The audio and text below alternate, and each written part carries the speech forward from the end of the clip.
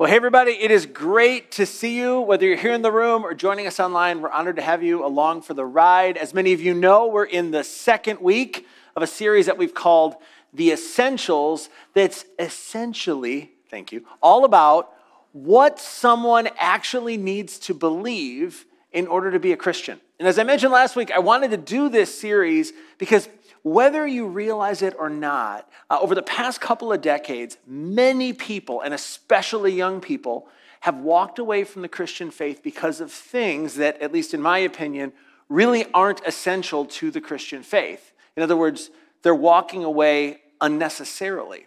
And if you were to interview one of them and ask them why, and I actually have done that a few times because that is how I roll, they'll tell you things like, well, they don't want to be a part of a group that's associated with certain behaviors, a group of people who often seem, well, made us a list: anti-intellectual, anti-science, politically monolithic. Isn't that awesome? Somebody said, Christians are politically monolithic. I had to look that up. That's like, wow. Okay, and then hostile to people who don't believe like they do. Said a bit differently, Christianity in our time has been experiencing a profound challenge that stems from certain Christians or groups of Christians adding what they identify as non-negotiable things to the list of things that must be believed in order to be a Christian. But here's the thing. These things that they're adding aren't necessarily what Jesus intended for his followers. So of course, that brings us to the question around which this series is organized. And the question goes like this. So what beliefs are essential to the Christian faith? In other words, like, what must someone affirm in order to be a Christian? What's essential and what's not? And just in case you weren't with us last week, what I want to do is begin with just a little bit of review, because last week we began this series by exploring an incredibly significant conversation in which Jesus asked his first followers who they thought that he was. In other words, midway through their time with him, after what they had seen and heard and experienced, he's like, who do you think that I am? And one of his disciples, a man named Peter, answered Jesus. He said, well, we think that you're the Christ, the Son of the living God. In other words, and we explained the context behind Peter's answer in detail last week. If you missed it, you can go catch up on the website. But essentially, when you consider the context, Peter looks at Jesus and he says, Jesus, we believe that you're the Messiah. You're the Christ. The Messiah is the Hebrew word. Christ is the Greek word. We believe you're someone the Old Testament prophets thought of as the Son of Man. We believe you're the one who God has anointed to be the king of the entire human race forever. And it's a big statement. And here's what we noticed last week, and it was so interesting. In response to Peter's proclamation, Jesus didn't correct Peter. He told Peter that he was correct. Like, he said, yes, I really am God's final king. And then at the end of our time last week, I argued that reality of who Jesus is actually the first and by far most important essential of the Christian faith. And we said it this way. We said in order to be a Christian, it is essential to believe that Jesus is God's Son and our King. Okay, so now that established, what I want to do with our time today is explore a second essential. And to get us going in that direction, I need to ask you a really important question. And the question goes like this. What do you think about when you think about God? What do you think about when you think about God? Like, what pictures come to mind? What adjectives would you use to describe God? And if you're like many of the people whom I've had conversations with over the years, you may confess that your picture of God is something like this. There you go. And this is, of course, an image I found online of the Greek god Zeus.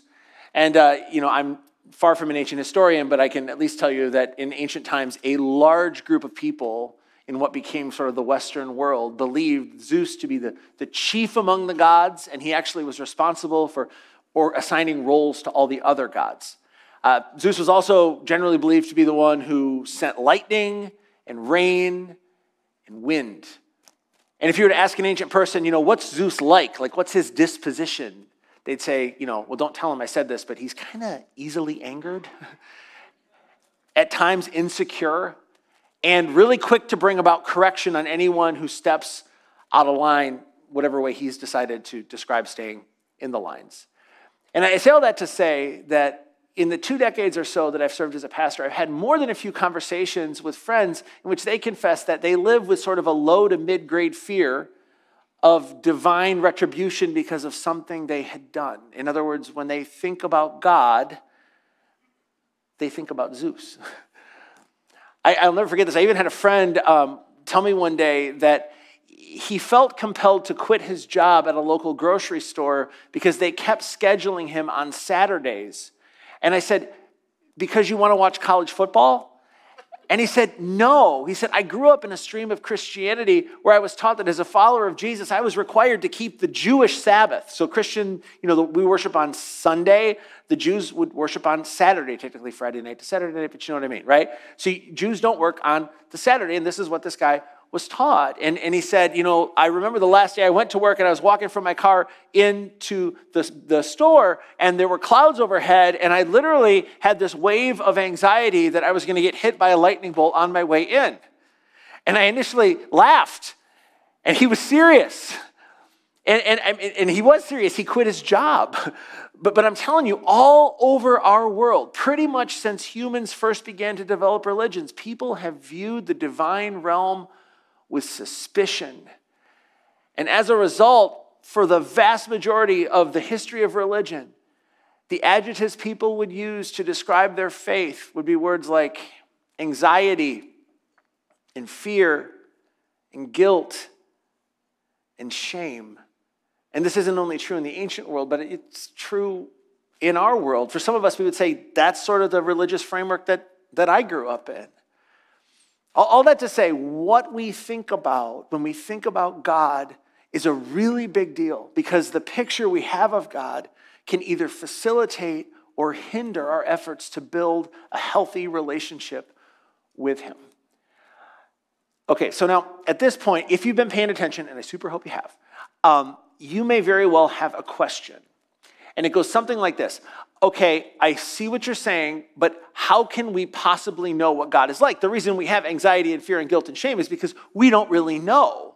I mean, he's somewhere out there, he's infinite, and we're finite.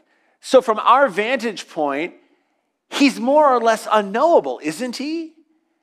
And that's actually what I want to talk about with the rest of our time together today, because as it turns out, there is a way for us to really know what God is like because he has revealed what he is like, not just through stories, but like in space and time. And to show you what I mean, what I want to do is just like last week, I want you to imagine that we've all crammed into a time-traveling DeLorean. You knew it was coming. And we've journeyed back to the city of Jerusalem in the year 30 AD. Here's an artist rendering of what the city would have looked like at that time. Obviously, the Jewish temple was the prominent structure in the city. And I want you to imagine that upon our arrival, we begin to walk through crowded city streets until we find ourselves standing in front of a building in which we were told that Jesus and his first followers were having a meal together. For the sake of the illustration, let's say we knock on the door and we're invited to walk up the stairs into the room where Jesus was midway through an incredibly significant conversation with his disciples. And let's also imagine that we were invited to listen to what he was saying. And before I show you what Jesus was saying, there's a piece of context you need to know, because you need to know that at this point in his life, Jesus knew something that his first disciples didn't know. Namely, that later that night he would be arrested by some Jewish religious leaders, falsely accused, tried, and sentenced to die on a Roman cross. And so consequently, during this meal, he knows he only has a few moments left with his first followers. And he also knows that even after all they'd seen and heard and experienced, well, they were still confused about Jesus' mission for his time on earth. I mean, during this conversation, they still believed that Jesus would soon publicly proclaim himself to be the Messiah, organize an army, to expel the Romans from Israel, and then set up his forever kingdom on earth, like in the city of Jerusalem. Those were their expectations for Jesus that night. And so consequently, they had not yet recognized the fullness of who Jesus was and what he came to do. And so Jesus that night was having a conversation with them in an attempt to help them see what they had not yet seen. And he began with these words. He said, "Do not let your hearts be troubled. You believe in God, believe also in me." And so it's super easy for us to miss, but when Jesus said this, his disciples would have been stunned. Like we read it and we go, what's the big deal? But they would have been stunned because Jesus essentially just told them, guys, I want you to trust me like you trust God. And so from the perspective of those first Jewish disciples, Jesus' words were either incredibly blasphemous or undeniably true. There was no other way to think about it. And so as I imagine it, there would have just been this tension, this emotional tension that flooded into the room. And as Jesus continued to speak, he didn't resolve the tension. Instead, he said this. He said, I want you to trust me. My Father's house has many rooms. If that were not so, would I have told you that I'm going there to prepare a place for you?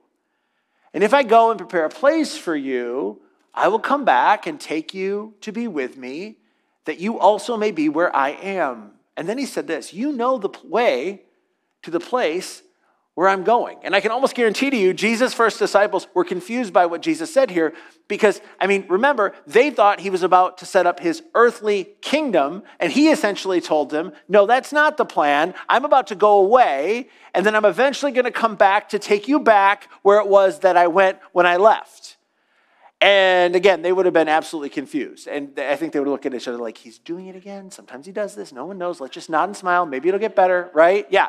And we actually know they were confused because one of the disciples, a man named Thomas, asked Jesus a question. He says, okay, Lord, boss, we don't know where you're going.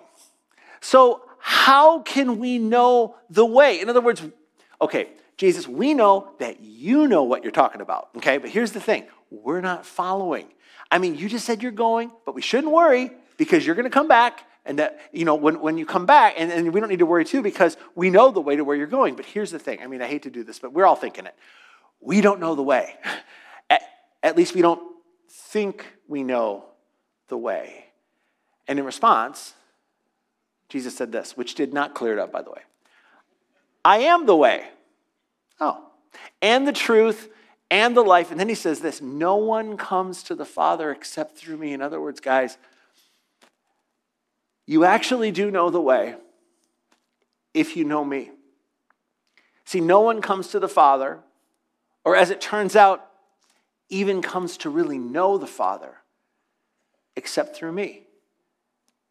And as his disciples were still absorbing the implications of what Jesus just said, he pushed them further. Because he looked them in the eye and he said, if you really know me, you will know my Father as well. From now on, you do know him and have seen him. In other words, guys, listen, the more you get to know me, the more you get to know him. Seriously, let that sink in for a minute. Think about this for you and me. If this is true, if the more we get to know Jesus, the more we get to know God, then of course the question that falls out of it goes like this. Is Jesus what you think about when you think about God? Do the words Jesus and God elicit like a similar emotional response for you, or do they evoke different feelings?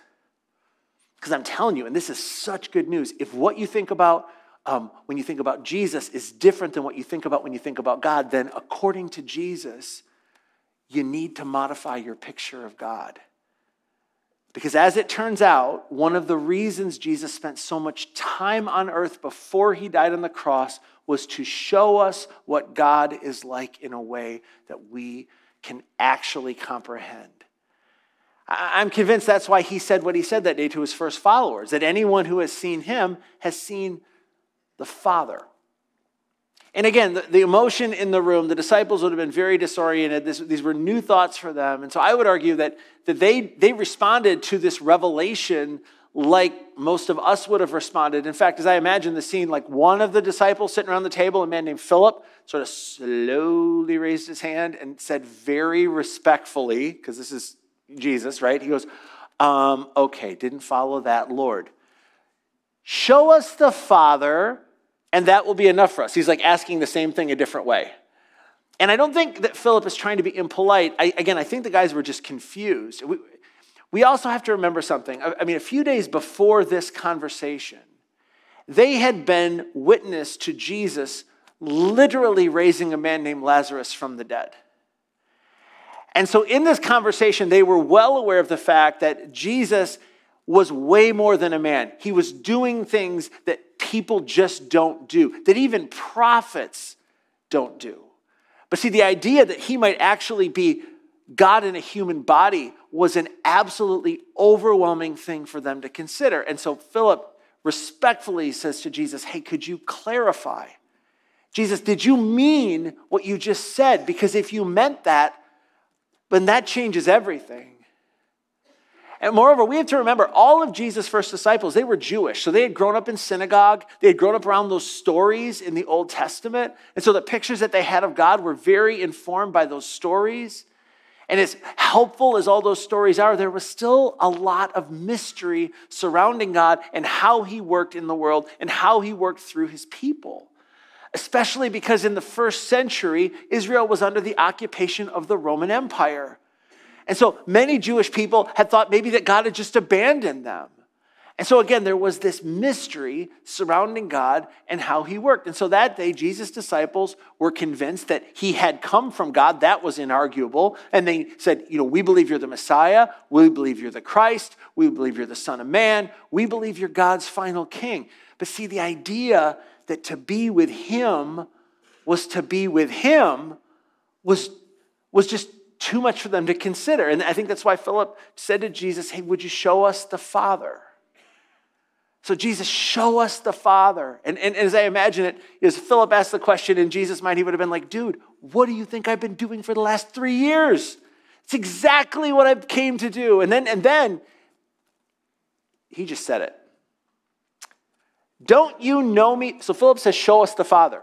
Don't you know me, Philip, even after I've been among you such a long time? Anyone who has seen me has seen the Father. How can you say, show us the Father? And I can't even tell you how many times I've read this passage, but if I'm emotionally present while I'm reading it, the hairs on the back of my neck stand up every single time. Because what Jesus says here is so full of wonder and awe and hope and joy and peace. I mean, if you think about it, if Jesus was speaking the truth that day to his disciples, and I'm absolutely convinced that he was, then the implications to this statement are astonishing. It means that the closest that you can get to understanding what God is like is Jesus. It means that according to Jesus, when we think about God, we should think about him. And check out what Jesus says next, just in case the disciples weren't following. Don't you believe that I am in the Father and that the Father is in me? He says, the words I say to you, I do not speak on my own authority. Rather, it is the Father living in me who is doing his work. Then he says, believe me when I say, I am in the Father and the Father is in me, or at least believe on the evidence of the works themselves. You all have seen things that are impossible and yet undeniable. Unbelievable, and yet you saw them happen. That was to point you to who I am. You have to understand, if you've seen me, you've seen him. And if you've heard me, you've heard him. And if you've watched me, you've watched him. Because one of the reasons that I came was to put his heart for you and his heart for the world on display. He wants to be known in a personal way. And I know that you've read the accounts of what he has done in the past, but now, in your day, he has come to dwell among you because I have come to dwell among you. So you want to know what God is like? Watch me, listen to me, lean in because I've come to show you. Now it's possible, especially if you grew up in certain streams of Christianity, that the clarity with which Jesus affirmed who he was surprised you here. And if you're new and you're kind of kicking the tires on faith and you've always wondered about Jesus, maybe you think he's a great prophet or he's a great man, he was a great teacher, which he was all those things. But this idea that he was a creator of flesh, you're like, I don't know about that. Are we sure that's right at the center of Christianity? And if you were to ask me that question, I would say, absolutely. And you should know that this idea of who Jesus not only was, but was repeatedly affirmed in letters that make up most of the New Testament of the Bible. In other words, from the very beginning, this belief about the identity of Jesus was seen as essential to the Christian faith. And I want to show you 3 quick examples, sort of rapid fire. The first comes from a letter to early Christians who lived in Greece, and it was written a few decades after Jesus' resurrection by a pastor named Paul. And here's what he says to them about Jesus. He said, the Son, speaking of Jesus, is the image of the invisible God. So God is somewhere else and yet somehow here. He's the image of the invisible God, the firstborn over all creation. For God was pleased to have all his fullness dwell in him. In other words, Paul wrote to these early Christians that in every conceivable way, Jesus was the creator in flesh. To see him was to see him. Then in another letter written to a different town in Greece around the same time, as a way to encourage early followers of Jesus to take on a posture of humility, Paul wrote the following. He said, in your relationships, have the same mindset as Christ Jesus, who being in very nature God did not consider equality with God something to be used to his own advantage. Rather, he said, he made himself nothing by taking the very nature of a servant, being made in human likeness. And being found in appearance as a man, he humbled himself by becoming obedient to death. You say, what kind of death? The worst death conceivable in the ancient world, death on a cross. In other words, Paul wrote that because of who he was, literally God in flesh, Jesus modeled a breathtaking posture of humility that he intends for his followers to emulate. So I have to show you one more just because I couldn't pick. Sorry. I want to show you how a man named John began his account of the life of Jesus. So there's 4 accounts of Jesus' life in the New Testament of the Bible: Matthew, Mark, Luke, and John. And John was one of the original 12 disciples of Jesus. And as far as we can tell, he lived longer than any of the other disciples. Anyway, late in his life, John served as a pastor to a group of churches along the western coast of what is today Turkey. And near the end of his life, he had a sense that his time on earth was coming to an end. He sat down to write his account of Jesus' life. And it had been probably 5 decades since his time with Jesus. And as he sat down to reflect on all he had seen and all he had heard and all he had experienced, and he wanted his readers to understand what he had understood about Jesus, he said he began his account with what he believed to be the most important consideration of all. Here's how John begins his account of the life of Jesus. He wrote, "In the beginning was the Word, and the Word was with God, and the Word was God. He was with God in the beginning."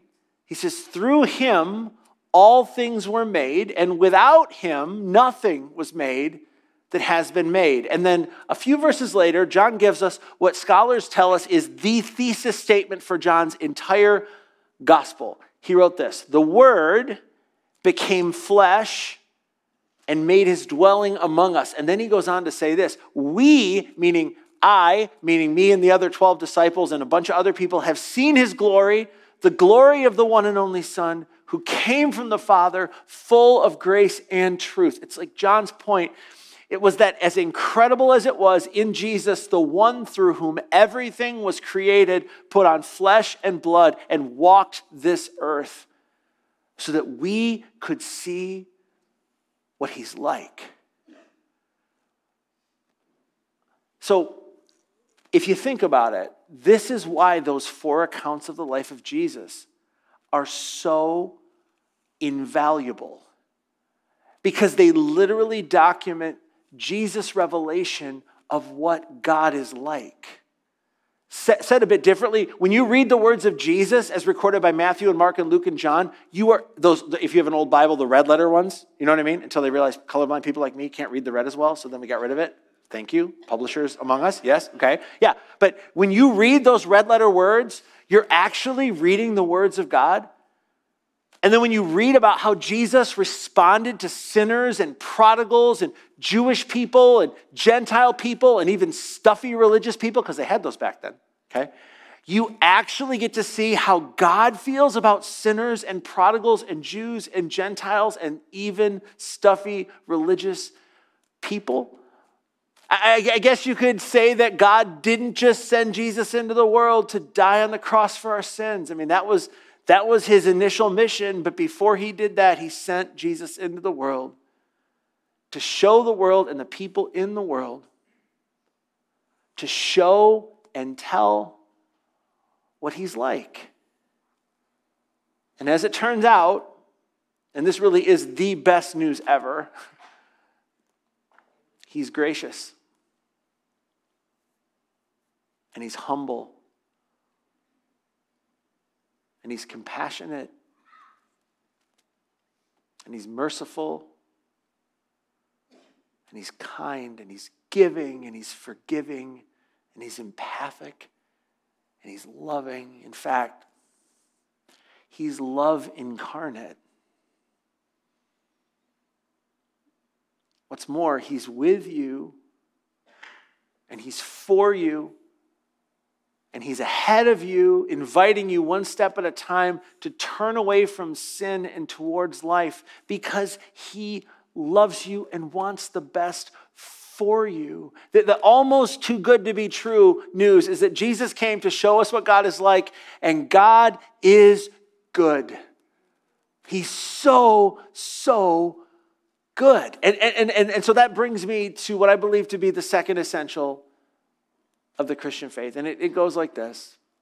Simply, Jesus came to show us what God is like. The first one, Jesus is God's Son and our King. The second, Jesus came to show us what God is like.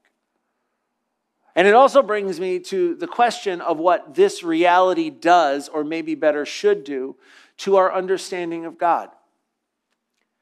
Because fortunately, God is not like Zeus. He's like Jesus.